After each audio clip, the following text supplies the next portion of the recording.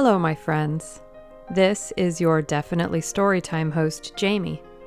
And if you're here, it's definitely story time. So let's settle in and get comfortable, or whatever it is you prefer doing while you listen. And let's begin.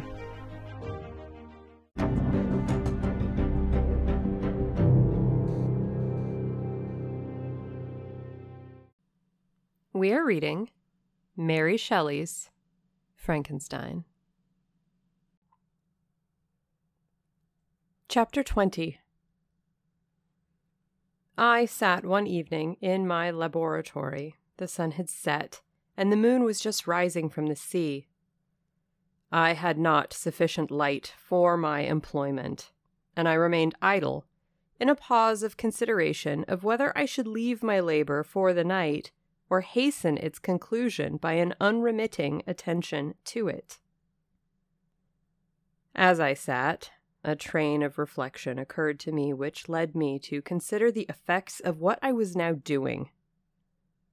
3 years before, I was engaged in the same manner, and had created a fiend whose unparalleled barbarity had desolated my heart and filled it forever with the bitterest remorse. I was now about to form another being, of whose dispositions I was alike ignorant. She might become 10,000 times more malignant than her mate, and delight, for its own sake, in murder and wretchedness. He had sworn to quit the neighborhood of man and hide himself in deserts, but she had not. And she, who in all probability was to become a thinking and reasoning animal, might refuse to comply with a compact made before her creation. They might even hate each other. The creature who already lived loathed its own deformity. And might he not conceive a greater abhorrence for it when it came before his eyes in the female form? She also might turn with disgust from him to the superior beauty of man.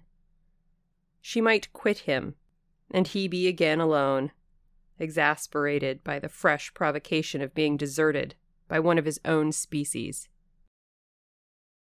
Even if they were to leave Europe and inhabit the deserts of the New World, yet one of the first results of those sympathies for which the demon thirsted would be children, and a race of devils would be propagated upon the earth who might make the very existence of the species of man a condition precarious and full of terror. Had I right, for my own benefit, to inflict this curse upon everlasting generations? I had before been moved by the sophisms of the being I had created. I had been struck senseless by his fiendish threats, but now, for the first time, the wickedness of my promise burst upon me. I shuddered to think that future ages might curse me as their pest, whose selfishness had not hesitated to buy its own peace at the price, perhaps, of the existence of the whole human race. I trembled, and my heart failed within me, when, on looking up, I saw by the light of the moon the demon at the casement. A ghastly grin wrinkled his lips as he gazed on me, where I sat, fulfilling the task which he had allotted to me. Yes, he had followed me in my travels. He had loitered in forests, hid himself in caves, or taken refuge in wide and desert heaths. And he now came to mark my progress and claim the fulfillment of my promise. As I looked on him, his countenance expressed the utmost extent of malice and treachery. I thought with a sensation of madness on my promise of creating another like him, and trembling with passion, tore to pieces the thing on which I was engaged.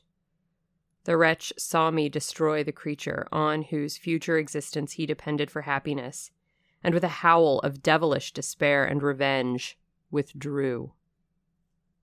I left the room, and locking the door, made a solemn vow in my own heart never to resume my labors. And then, with trembling steps, I sought my own apartment.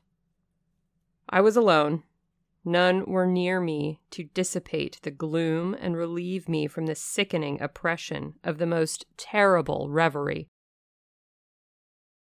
Several hours passed, and I remained near my window gazing on the sea. It was almost motionless, for the winds were hushed and all nature reposed under the eye of the quiet moon. A few fishing vessels alone specked the water, and now and then the gentle breeze wafted the sound of the voices as the fishermen called to one another. I felt the silence. Although I was hardly conscious of its extreme profundity, until my ear was suddenly arrested by the paddling of oars near the shore, and a person landed close to my house. In a few minutes after, I heard the creaking of my door as if someone endeavored to open it softly. I trembled from head to foot. I felt a presentiment of who it was and wished to rouse one of the peasants who dwelt in a cottage not far from mine. But I was overcome by the sensation of helplessness so often felt in frightful dreams, when you in vain endeavor to fly from an impending danger, and was rooted to the spot. Presently I heard the sound of footsteps along the passage. The door opened, and the wretch whom I dreaded appeared. Shutting the door, he approached me and said, in a smothered voice, "You have destroyed the work which you began. What is it that you intend? Do you dare to break your promise? I have endured toil and misery. I left Switzerland with you. I crept along the shores of the Rhine among its willow islands and over the summits of its hills. I have dwelt many months in the heaths of England and among the deserts of Scotland. I have endured incalculable fatigue and cold and hunger. Do you dare destroy my hopes? Begone! I do break my promise. Never will I create another like yourself, equal in deformity and wickedness.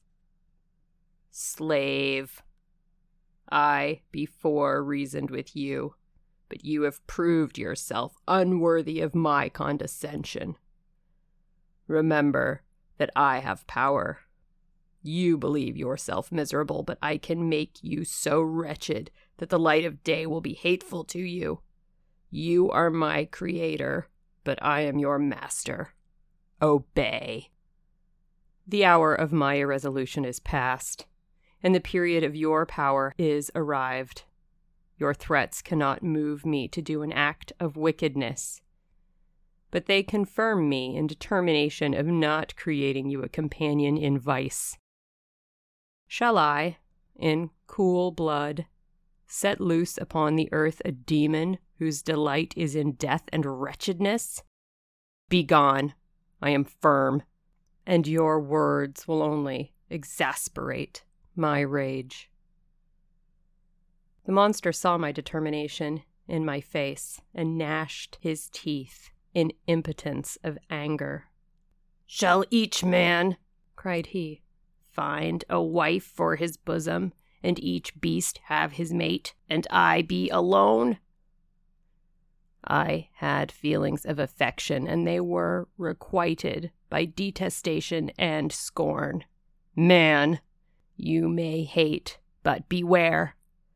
Your hours will pass in dread and misery, and soon the bolt will fall which must ravish you from your happiness forever. Are you to be happy while I grovel in the intensity of my wretchedness? You can blast my other passions, but revenge remains. Revenge, henceforth, dearer than light or food. I may die, but first you, my tyrant and tormentor, shall curse the sun that gazes on your misery. Beware, for I am fearless, and therefore powerful. I will watch with the wileness of a snake, that I may sting with its venom. Man, you shall repent of the injuries you inflict. Devil, cease, and do not poison the air with these sounds of malice. I have declared my resolution to you, and I am no coward to bend beneath words. Leave me. I am inexorable. It is well I go, but remember, I shall be with you on your wedding night. I started forward and exclaimed, Villain! Before you sign my death warrant, be sure that you are yourself safe. I would have seized him, but he eluded me and quitted the house with precipitation. In a few moments I saw him in his boat, which shot across the waters with an arrowy swiftness, and was soon lost amidst the waves. All was again silent, but his words rang in my ears. I burned with rage to pursue the murderer of my peace and precipitate him into the ocean. I walked up and down my room hastily and perturbed, while my imagination conjured up 1,000 images to torment and sting me. Why had I not followed him and closed with him in mortal strife? But I had suffered him to depart, and he had directed his course towards the mainland. I shuddered to think who might be the next victim sacrificed to his insatiate revenge. And then I thought again of his words. I will be with you on your wedding night. That, then, was the period fixed for the fulfillment of my destiny. In that hour I should die, and at once satisfy and extinguish his malice. The prospect did not move me to fear.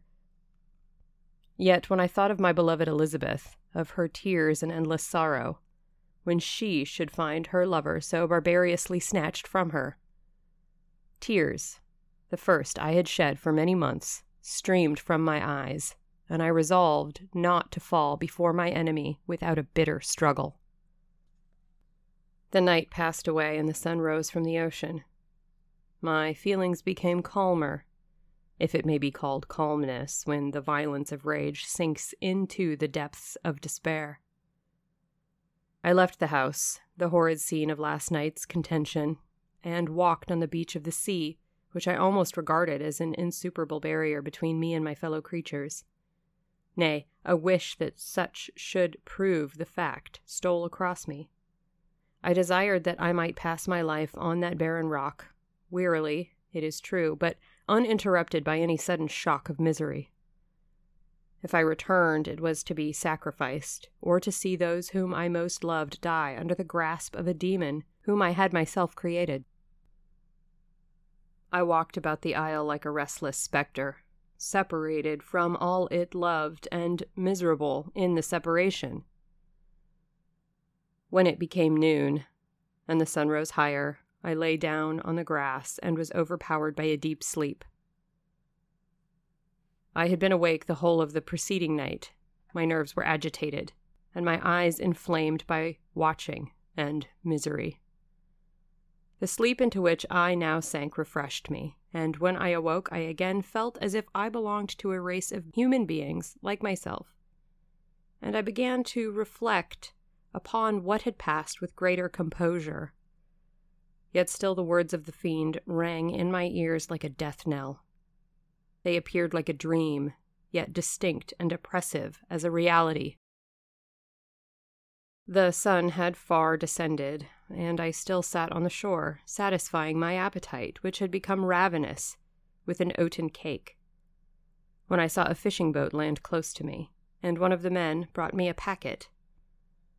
It contained letters from Geneva and one from Clerval, entreating me to join him.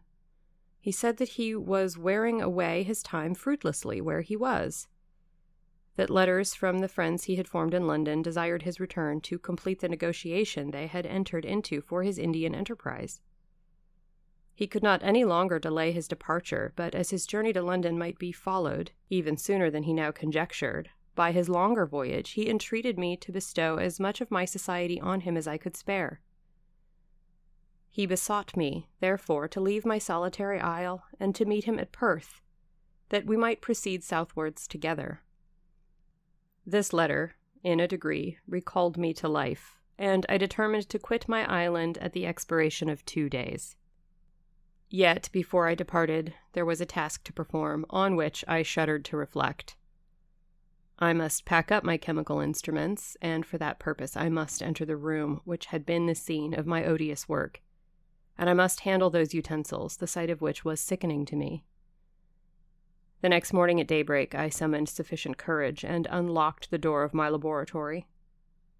The remains of the half-finished creature, whom I had destroyed, lay scattered on the floor, and I almost felt as if I had mangled the living flesh of a human being. I paused to collect myself and then entered the chamber.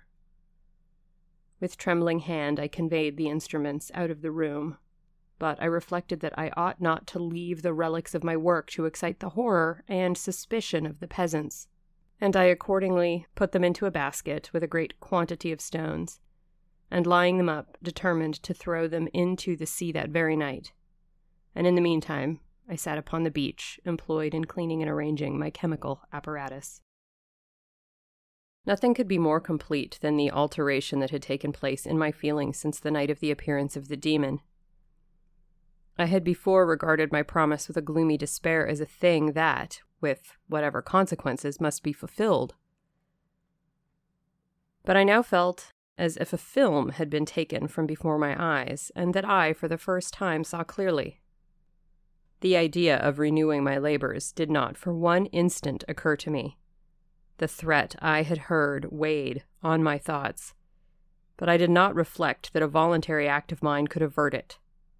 I had resolved in my own mind that to create another like the fiend I had first made would be an act of the basest and most atrocious selfishness, and I banished from my mind every thought that could lead to a different conclusion.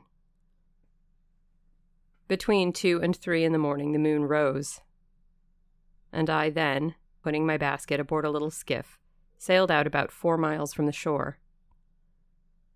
The scene was perfectly solitary. A few boats were returning towards land, but I sailed away from them.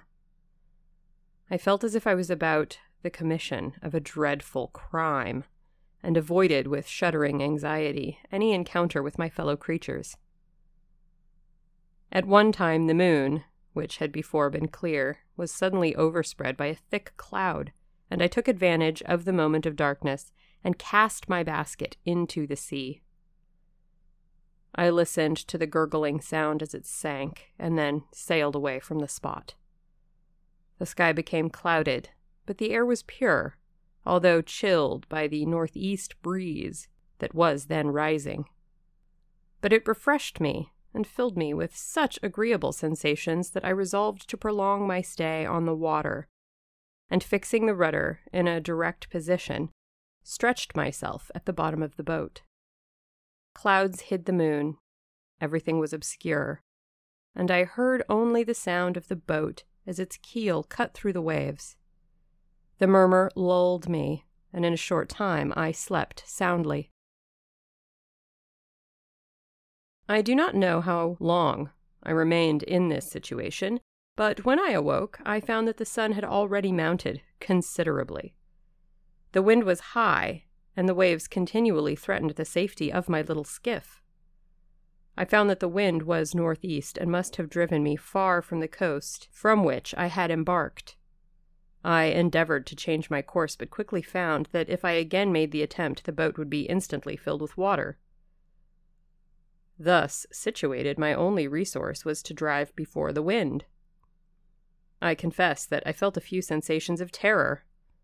I had no compass with me, and was slenderly acquainted with the geography of this part of the world, that the sun was of little benefit to me.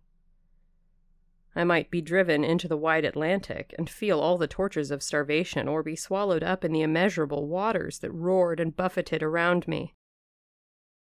I had already been out many hours, and felt the torment of a burning thirst, a prelude to my other sufferings. I looked on the heavens, which were covered by clouds that flew before the wind, only to be replaced by others. I looked upon the sea. It was to be my grave. "Fiend!" I exclaimed. "Your task is already fulfilled." I thought of Elizabeth, of my father, and of Clerval, all left behind, on whom the monster might satisfy his sanguinary and merciless passions. This idea plunged me into a reverie so despairing and frightful that even now, when the scene is on the point of closing before me forever, I shudder to reflect on it.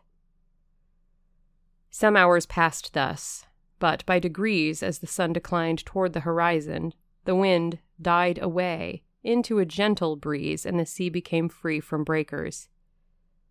But these gave no place to a heavy swell. I felt sick and hardly able to hold the rudder, when suddenly I saw a line of high land towards the south. Almost spent, as I was, by fatigue and the dreadful suspense I endured for several hours, this sudden certainty of life rushed like a flood of warm joy to my heart, and tears gushed from my eyes.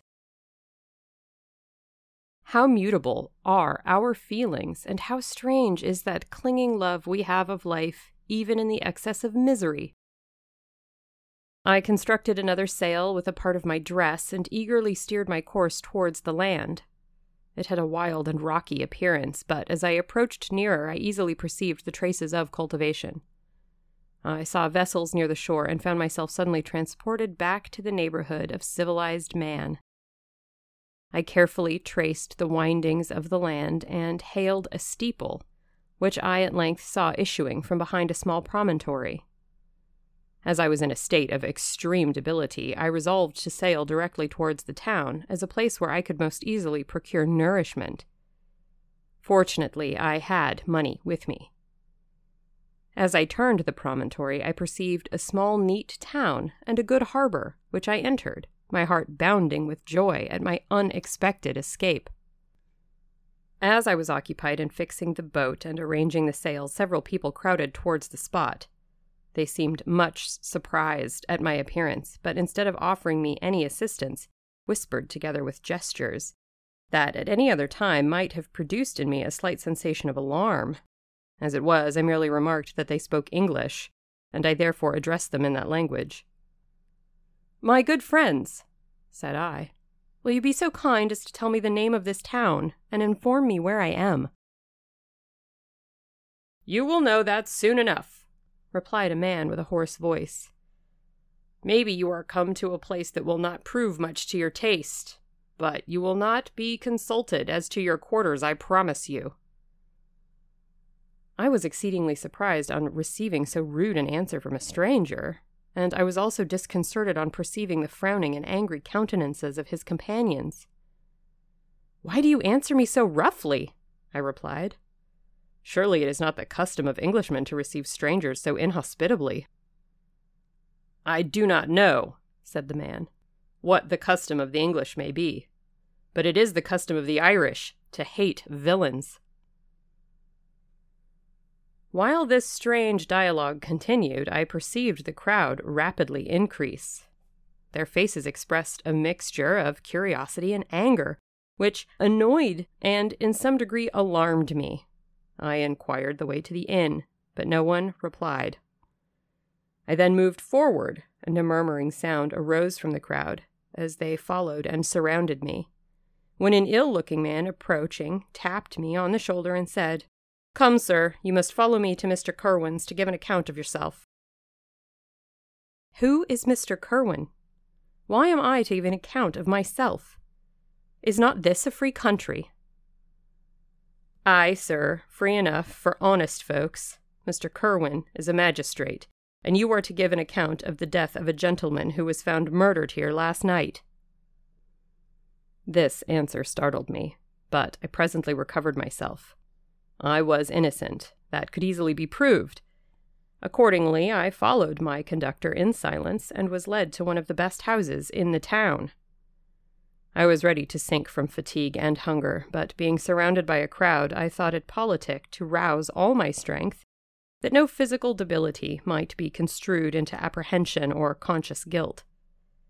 Little did I then expect the calamity that was in a few moments to overwhelm me and extinguish in horror and despair all fear of ignominy or death. I must pause here, for it requires all my fortitude to recall the memory of the frightful events which I am about to relate, in proper detail, to my recollection. To be continued. And that has been our episode. I hope you enjoyed it. And if you did, I hope you'll consider telling your friends and family. And if you have the means, providing listener support. I also have a Patreon, and I have merchandise available on Teespring. Links are on the homepage. I thank you for choosing Definitely Storytime.